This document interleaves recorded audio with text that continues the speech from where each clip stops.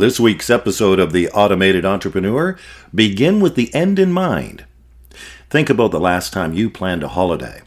Chances are that you were quite sure about the destination before you ventured forth. The same should be true with your education, your finances, your relationships, and your businesses. Writing down what you want helps you to clarify what the end result should look like. The more details you provide, the better. This is the essence of the Three Wishes philosophy.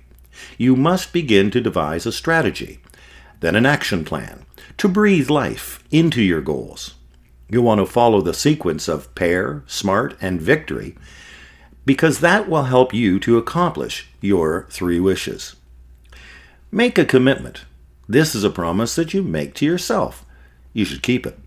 Decide once and for all that now is the time for you to create a new beginning. If not now, when? If not you, who? Believe and you will achieve, because everything begins with a plan. In a pretty little glen called Devonshire, there resided 100 or so families who went about their days tilling the land for their livelihoods. The valley was fertile yet challenging, and the mayor was a short-statured, robust gentleman of 50 who was burdened with the task of choosing the winning bid for solving the town's water problem. It wasn't that the townspeople were shy of water, quite the contrary.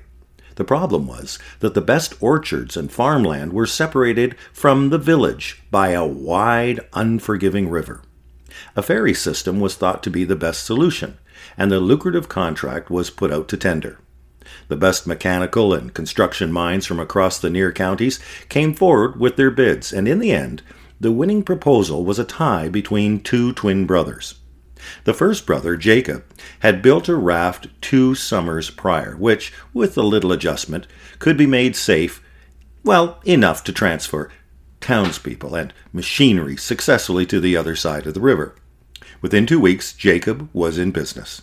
He was able to carry up to 10 people in 2 vehicles per crossing, for which he received $10 per person and $15 per vehicle. Jacob did so well that within a month he had earned enough to add 2 more rafts, each one bigger than the last. He hired 2 other men to assist him, and now he was averaging more than $2,000 every week, and he was becoming very wealthy. Best of all, he had a monopoly, since his brother Samuel had not been heard from. Well, nearly 3 months went by when talk in the village whispered of Samuel's return. His self-imposed exile had served him well. For while Jacob had rushed headfirst into business, hungry for riches, Samuel had remained poised. He had considered all the possible options, and a few impossible ones.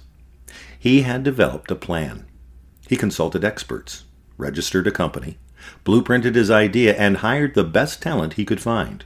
He ordered supplies and created detailed work schedules. And now he was ready to share his concept. Samuel will build a colossal bridge, and he would do one unlike anything anyone had ever seen. It would take about 6 months to complete, but would be strong enough to support the entire town and many vehicles at once. Jacob scoffed at the idea and added 2 more rafts. One in particular featured a covered roof for days on which the weather turned foul.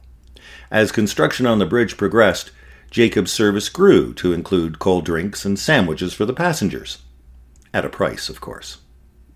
And then, seemingly overnight, the structure had risen until it stood proudly strong over the raging waters. Its railings and cables gleamed in the sunlight as it stretched itself from one shore to the other. It wasn't just functional. It was beautiful. The entire town showed up on opening day, and the mayor himself cut the red ribbon. No one was more satisfied than Samuel, who thanked his team graciously and then announced that the first crossing was free. From that point on, he would charge only 50 cents per person and $1 per vehicle. They say the resulting cheers could be heard 4 counties away that day. Sadly, within a week, poor Jacob's fleet remained motionless at the docks. His bustling empire had quieted. Samuel, however, was named Citizen of the Year and given the keys to the town. They even named a special holiday after him. To add sprinkles to the cake, Samuel was on his way to being an automated entrepreneur. No worthwhile endeavor ever reaches a successful conclusion without first a proper plan. Plan, then conquer.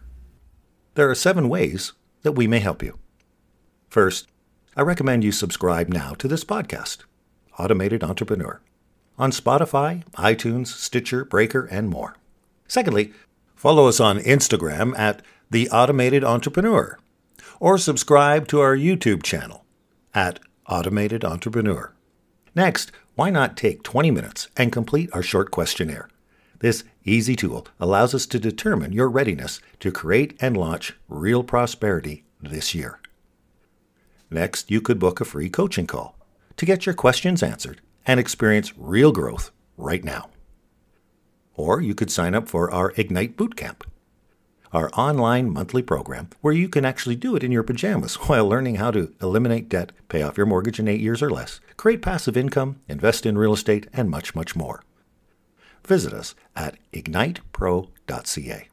And lastly, you could register for our Prosperity Code program, where you will launch a new business, claim tax deductions, and create passive income. Visit us at join.theprosperitycode.ca. And that's this week's episode of The Automated Entrepreneur.